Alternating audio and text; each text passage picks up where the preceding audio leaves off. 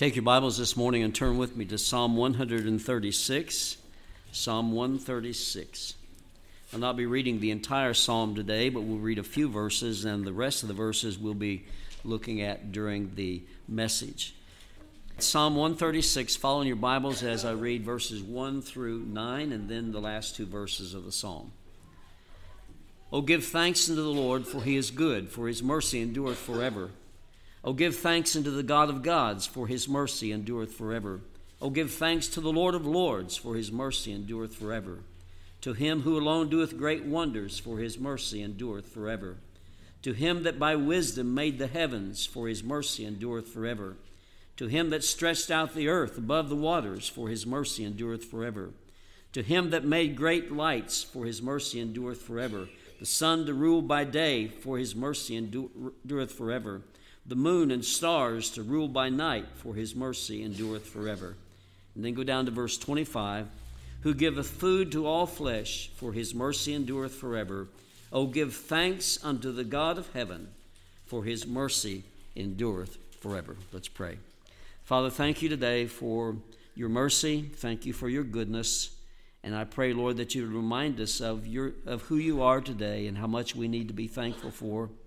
I ask, Lord, that you might minister to our hearts, convict us as Christians for sometimes worrying and fretting when we should just be trusting and thanking you. Lord, I pray that you might speak to the heart of that person who might be here today who's never yet trusted Jesus. I pray that today will be the day that they put their faith in you. We ask in Jesus' name. Amen. During this Thanksgiving, I imagine that all of us have expressed thanks to God for things that he has given us. We've been thankful for our families, for friends, for food, for our freedom. And I'm sure that you've thanked God for your salvation, for possessions that he gives you, and for your health. But how many of us have been thankful for God himself? So many times we thank the Lord for the things he gives us, but we fail to thank God for him and for who he is. How would you feel as a parent if your child never expressed love to you, but always expressed love for the things that you give them? For example, I love the toy that you gave me, Dad.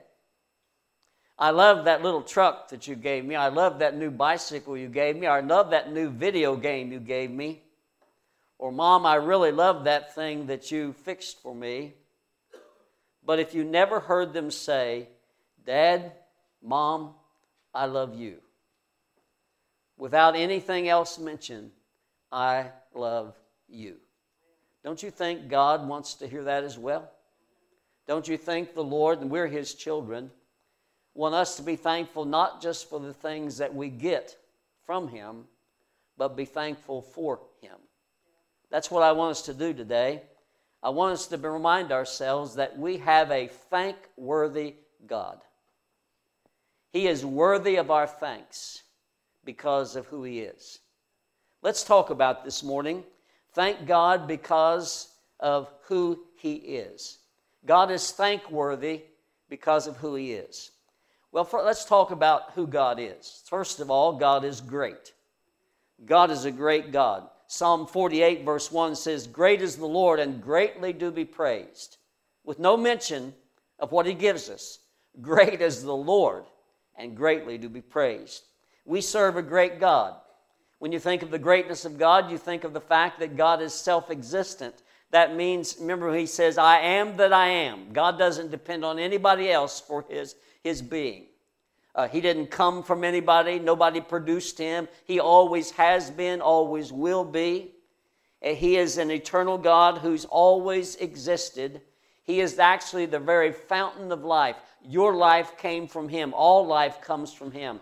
God's the source of life. He always has been alive, and he's the source of life. He's self-existent. He doesn't depend on anybody else. The Bible says in Psalm 36, verse 9, For with thee is the fountain of life.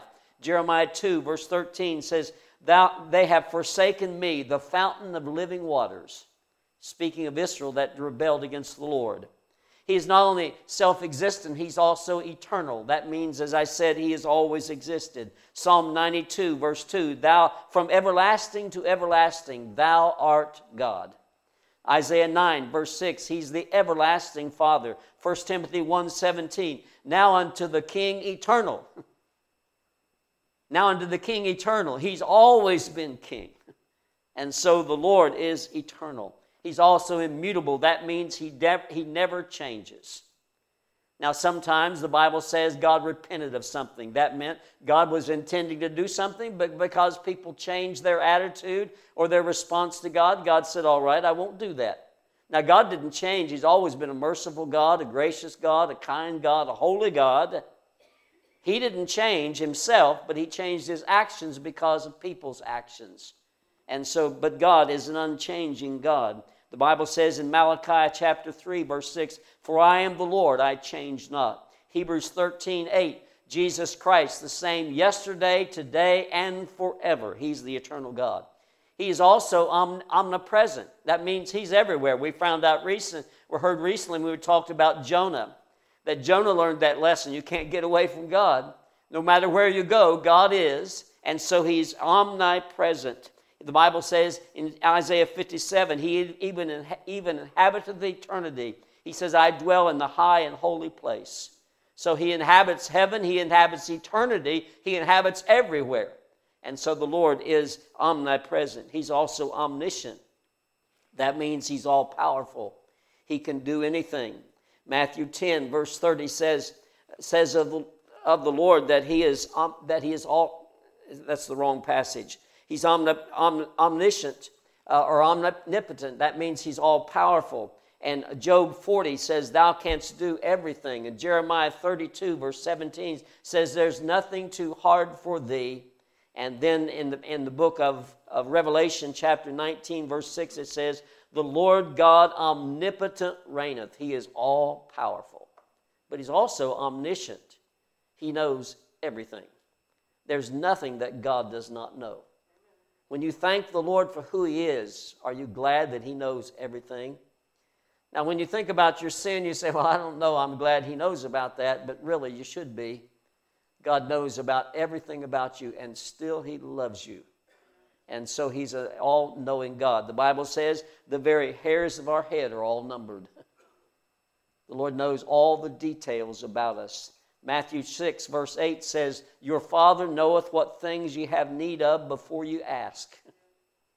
So you go to ask the Lord for something. It's not like you informing God of something that he doesn't know, but he says, I want you to ask, and you have not because you ask not. But God says, I know what you need of before you even ask me that. So God knows everything. Aren't you glad we serve a great God? But our great God is not only a great God, as I pointed out once recently in a message not too long ago. It would be frightening if our God was just a great God and he wasn't also a good God. You see, the great God who knows everything, is all-powerful and all of that, he is also a good God. And the Bible says that God is good. Let me speak of the goodness of God. First of all, he's holy. That means that he's set apart from all others. The word holy, the root idea, is set apart. So God is set apart from all others. He's set apart, separated from all of his creation. Everything upon the earth, he's set apart from that. He's outside looking down. He made us, but he's set apart. There's nobody like him. There's no one like the Lord, and he's set apart. But not only is he set apart in that way, he's set apart from all evil, all immorality. God is a holy God. He is pure. 1 Peter chapter 1, verse 15 says, but as he which hath called you is holy, so be ye holy in all manner of conversation, because it is written, be holy, for I am holy. God wants us to be holy because he is holy. The Bible also says in Isaiah 66, verse 3 and verse 5, you remember the seraphim says, holy, holy, holy is the Lord God Almighty. He's holy, is the Lord of hosts, it actually says. And then Isaiah's response, because he is holy, he says, woe is me. Now, if you've never come to that place, then you've never come to repentance. Because knowing God is holy, That's one of the first things you need to do is recognize who He is, and He doesn't approve of your sin. He's not going to wink at it. He's not going to let you go to heaven just because you're better than somebody else. Every one of us deserve to go to hell, myself included. And God is holy. And so Isaiah's response to the holiness of God was, woe is me.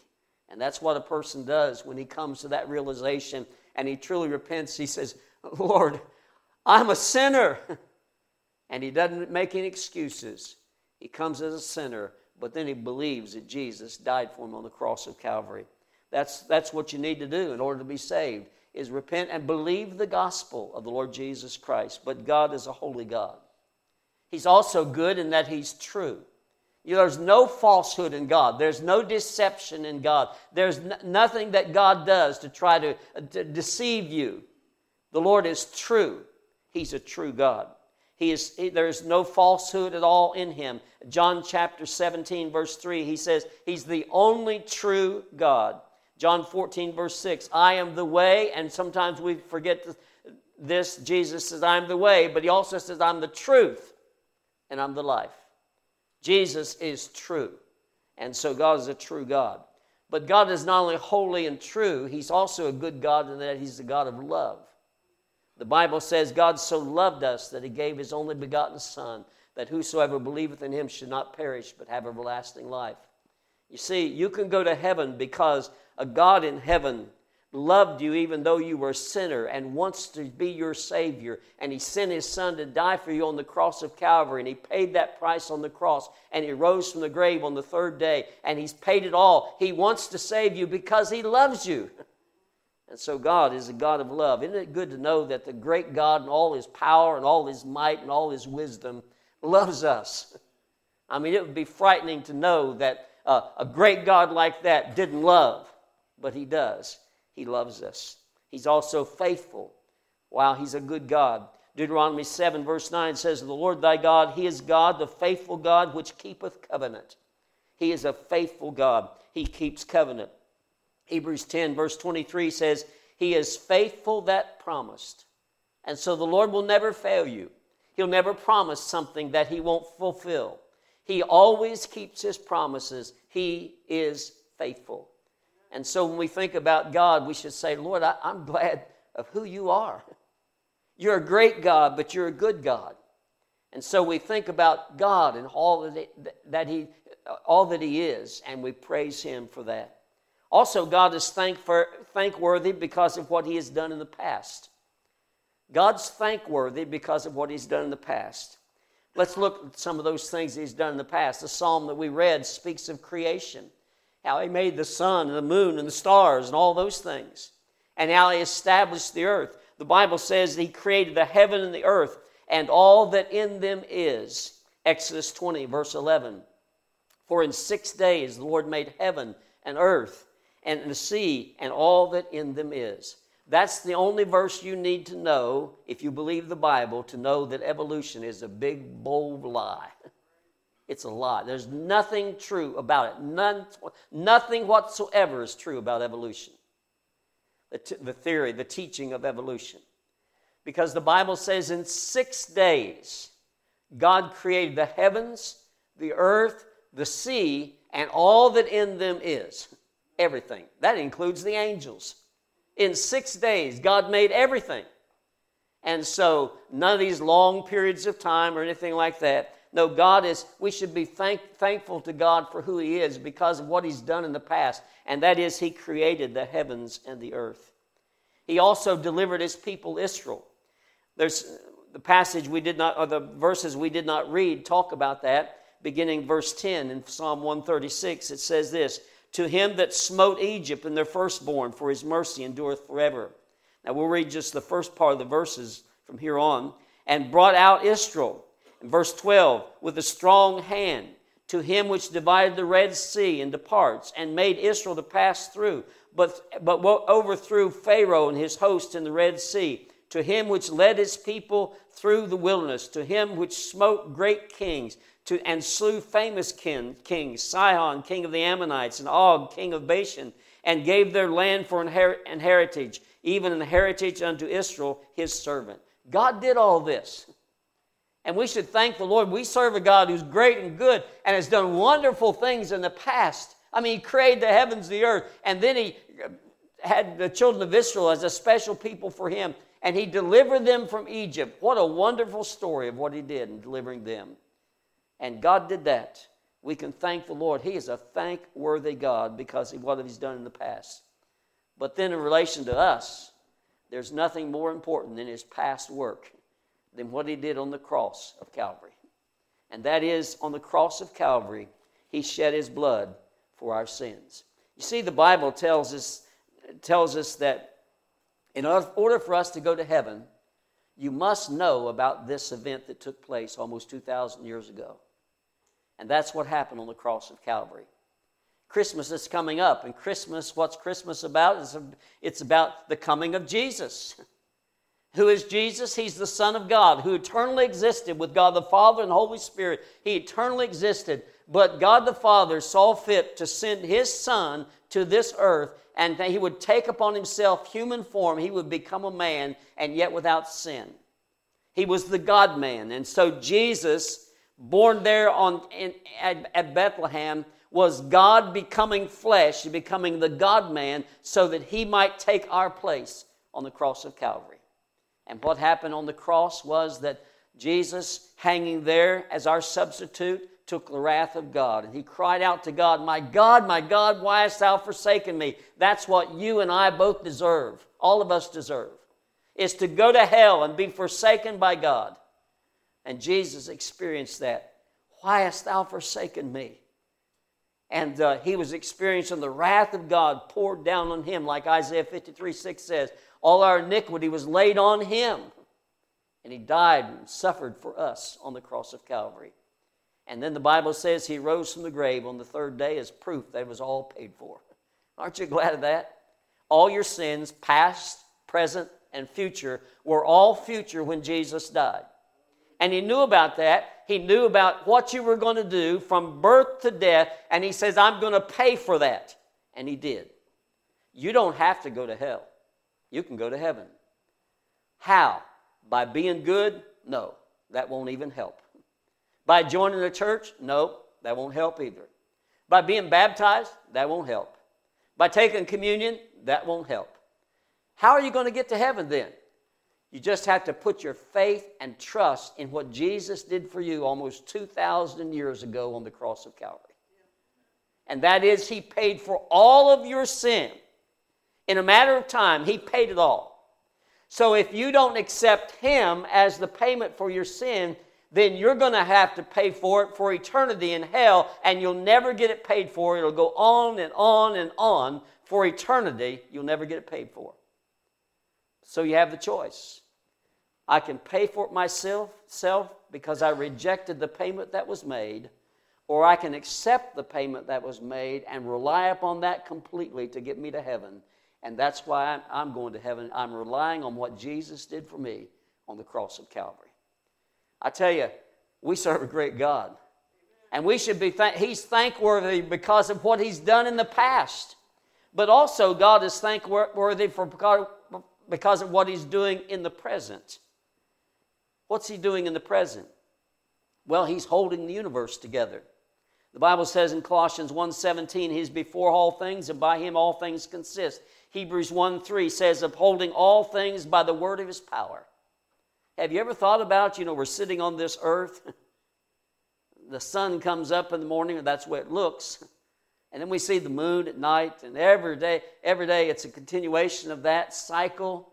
And if the clouds are there and we don't see the moon at night, we know it's up there.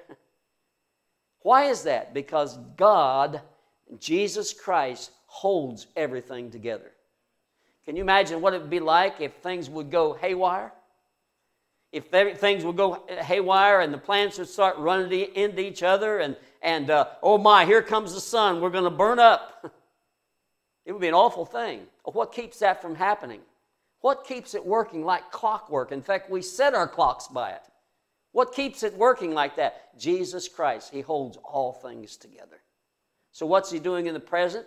He's holding all things together. Also, He is saving those who believe the gospel. Aren't you glad of that? I remember when he saved me. It's still fresh in my memory. I can remember that day when I pulled in the parking lot at Emmanuel Baptist Church in Xenia, Ohio, and for the first time in 9 years, I was going to admit to somebody that I, this preacher boy, this religious guy, was lost and I wasn't saved. And I walked into that pastor's study and opened that door and I started crying. I'd never told anybody about all these terrible doubts and that I really hadn't trusted Jesus. But that day he saved me. I'll never forget it. He saved me. Aren't you glad of that? He's still doing that. So the things he's doing in the presence. Not long ago, Don and Sylvia trusted the Lord as their Savior in the home. Praise the Lord. Other people have been saved. And the other night at the rest home, a lady by the name of Linda Goss, I was going around talking to people afterwards, and she said, "Can I talk to you a minute?" I said, "Sure." And so she started telling me about her doubts and her fears and everything, and she came to know Jesus as her personal Savior. Well, that's wonderful. You can thank the Lord for what He's doing in the present, and He's still saving souls, and He'll still do that for you today if you've not been saved. He's building His church. What's He doing today? He's building His church. Jesus said to Peter, "Thou art Peter, upon this rock," that is the rock, that profession He made, "thou art the Christ, the Son of the living God. Upon this rock I will build my church." And that's what He's doing today. And when you trusted the Lord as your Savior, He put you in His church. He made you a part of His church. And then locally, we're meeting together in different places, where people meet together, a local assembly of people in the church of the Lord Jesus Christ. And God puts you in His church, His body, when you trust the Lord as your Savior. He's still doing that. And when that last person to be in the church is put in the church, then the trumpet will sound and Jesus will come back to get His church. But He's building His church right now. Upon this rock I'll build my church. He's providing for and using His people as His servants today. God's providing all of your needs. And Philippians 4:19 is a promise to Christians who are obeying the Lord, and says, "My God shall supply all your need according to His riches and glory by Christ Jesus." And God is supplying our needs. Aren't you glad of that? All of you are probably well fed. All of you probably have somewhere to stay. I mean, God's good to us. God's good to us. And we have health so we can be here today. God's providing for us. And He's using us as His servants. The Bible says in Romans 6, verse 22, "And now being made free from sin and become servants to God." When you got saved, you became a servant. And God's still adding people to the church, and He's still adding servants. And He's using us to serve Him in this earth, and He's providing our needs while He's doing that. He's also right now still answering prayer. The Bible says in Matthew 7, verse 7, "And ask, and it shall be given unto you." That means He's interceding for us in heaven, and He's answering prayer. So you can go to the Lord as a Christian anytime, and you can pray. And you can say, "Lord, I don't feel well today.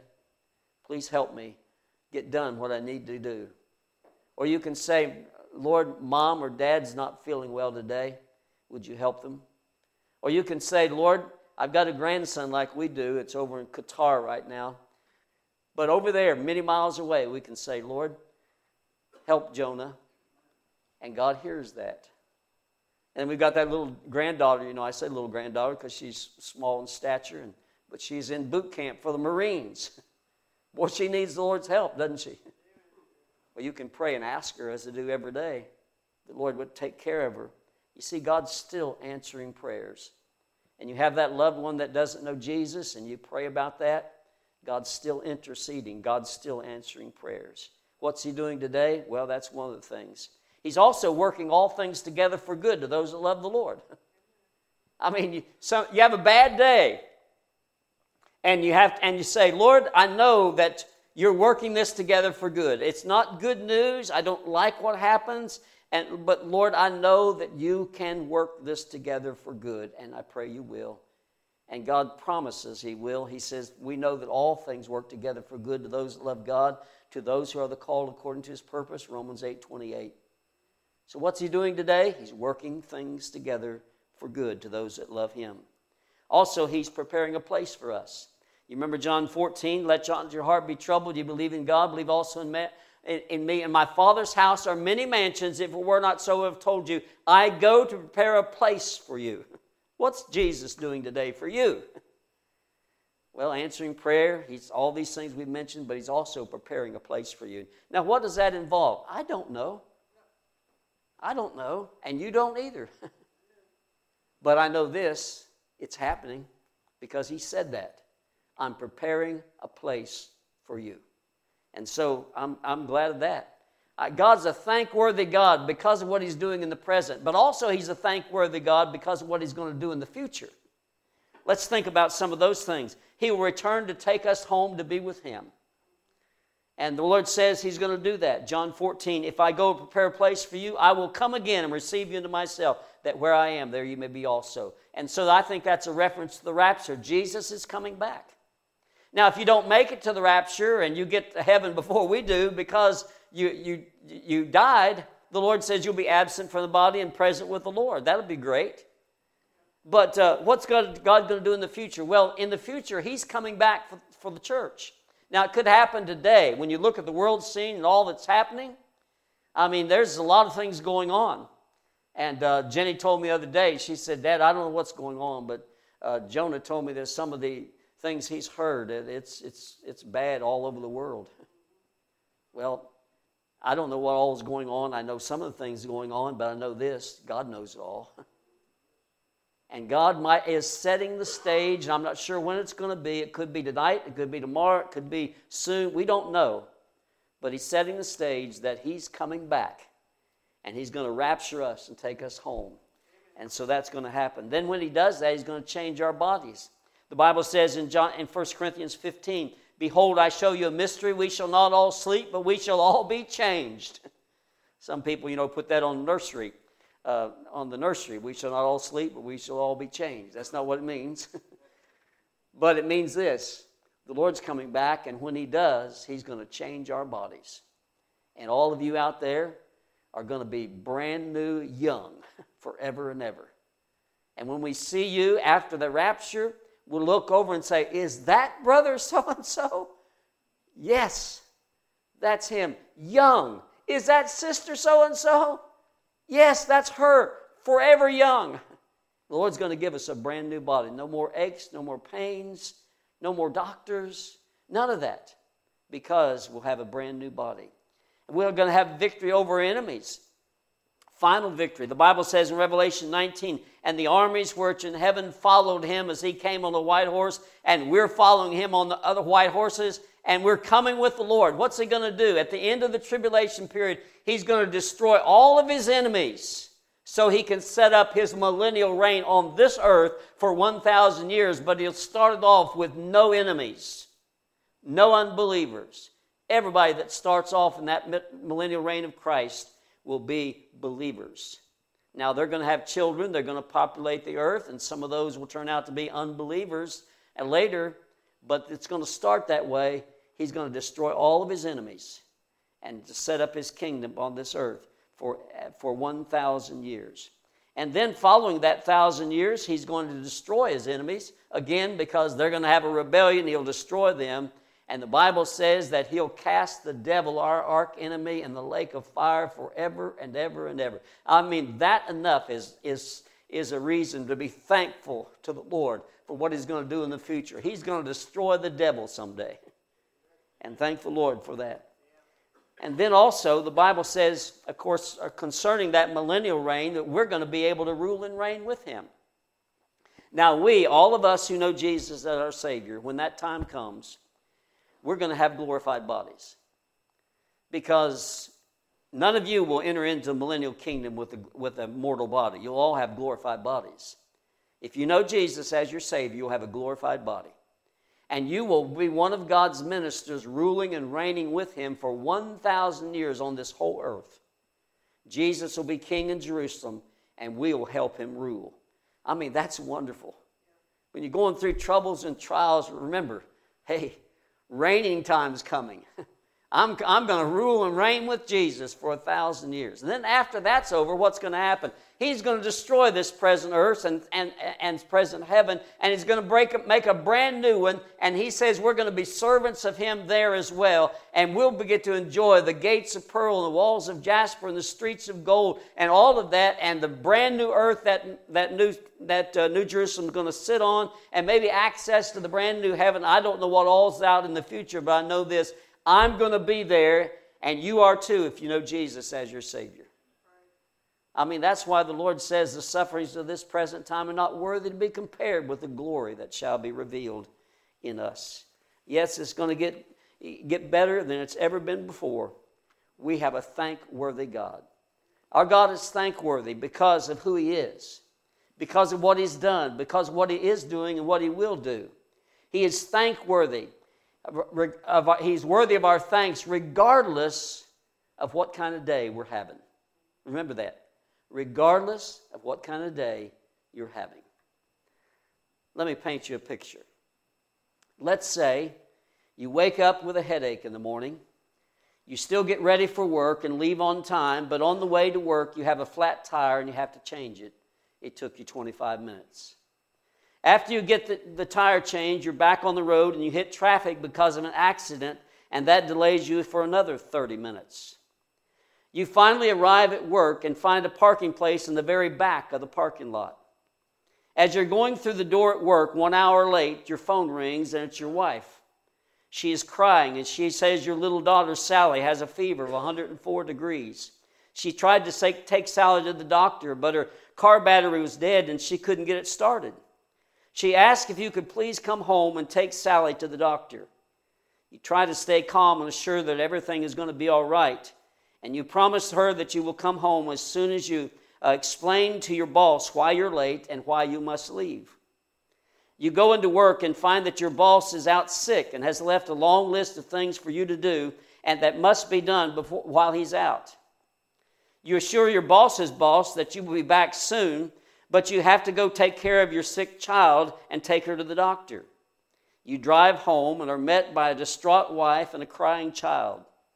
Everyone gets into the car and heads to the doctor. As you carry your daughter into the doctor's office, you trip on the floor mat, drop your daughter, and fall flat on your face forward, and you break your nose, and your nose is bleeding profusely. Have you ever had a day like that? It sounds like one of those Murphy's Law day, you know. Murphy's Law says that anything that can go wrong does go wrong. But you know, the truth of it is a Christian never has a Murphy's Law day. Never. Why?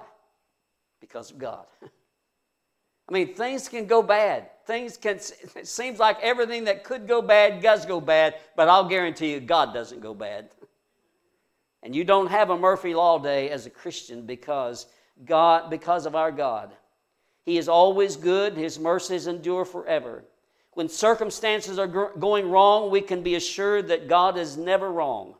He is always faithful. He never makes a mistake. He always loves us, and he will always be working things together for good in our life, regardless how bad it seems at the present.